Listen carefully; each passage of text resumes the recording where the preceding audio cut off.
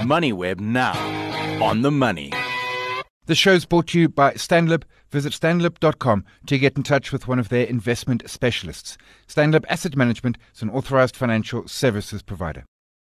I'm chatting with Keir Nonyana. He's head of global markets at EA Capital. Keir, appreciate the time today, as always. So Friday before last, we got downgraded, well, not downgraded, we got grey listed from the FAFTA. It was late afternoon.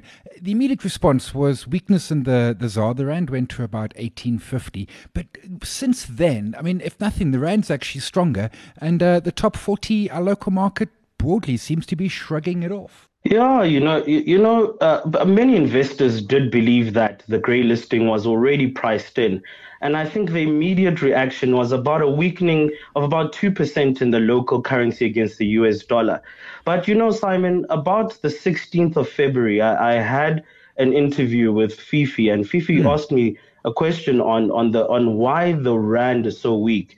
And I did a bit of research into the foreign portfolio flows on South African bonds at the time. And for 16 consecutive days between the 1st of February to the 16th of February, there were net outflows from foreigners of local South African bonds.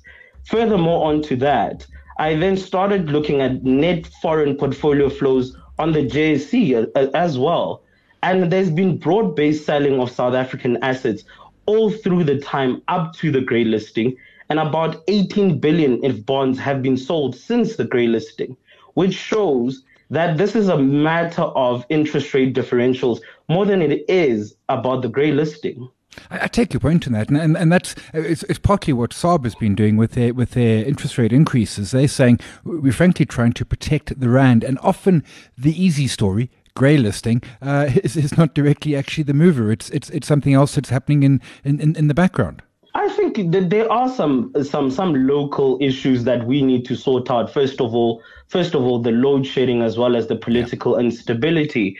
But I really do believe that at the very core of the problems that we do have here in South Africa, it really comes back down to the fact that we are not an attractive destination for capital. And when you do get grey listed, there's a study done by that IMF that capital inflows for grey listed countries fall by 7.6% of GDP. Foreign direct investment inflows decrease by 3% of GDP. We have been so fortunate that in the past 2 years that we have a positive current account. And I think because of weaker commodity prices, we're going to have to be funding this current account going into Q2 and Q3. So that does not bode well for the local currency going into the future. That's a good point. I mean, we've never been a massively attractive space, but now that we're grey listed, I mean, it is. If you want to build a widget factory, or if you want to invest in a particular sector, it's the world these days. There is no good reason necessarily to come to South Africa. You can look at 100 other markets. You really could. And I mean, when you look at South Africa's currency performance against emerging market peers, it's the second worst performing currency. And I think it has to do with that South Africa remains a place where foreign direct investment can't find a place because of energy instability, high cost of operation, and business red tape. So at the end of the day, some of these reasons are partly our own.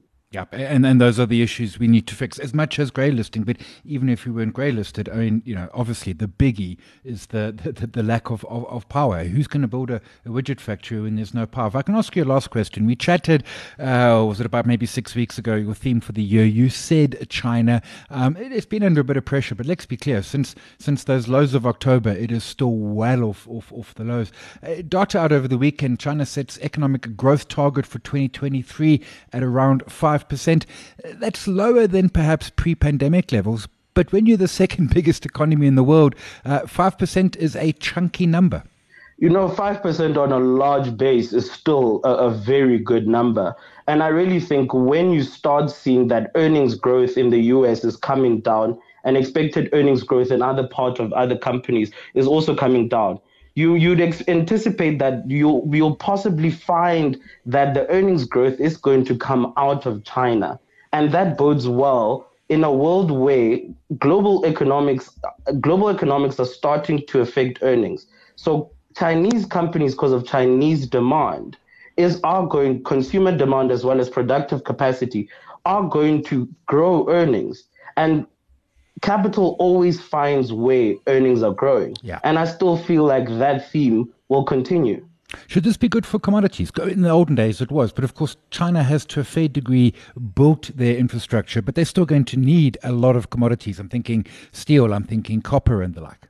Correct. So copper, looking at iron ore counters. I mean, you're looking at some of the mining counters reporting very, very weak earnings in iron ore. So I do anticipate that there will be a recovery in those base metal prices.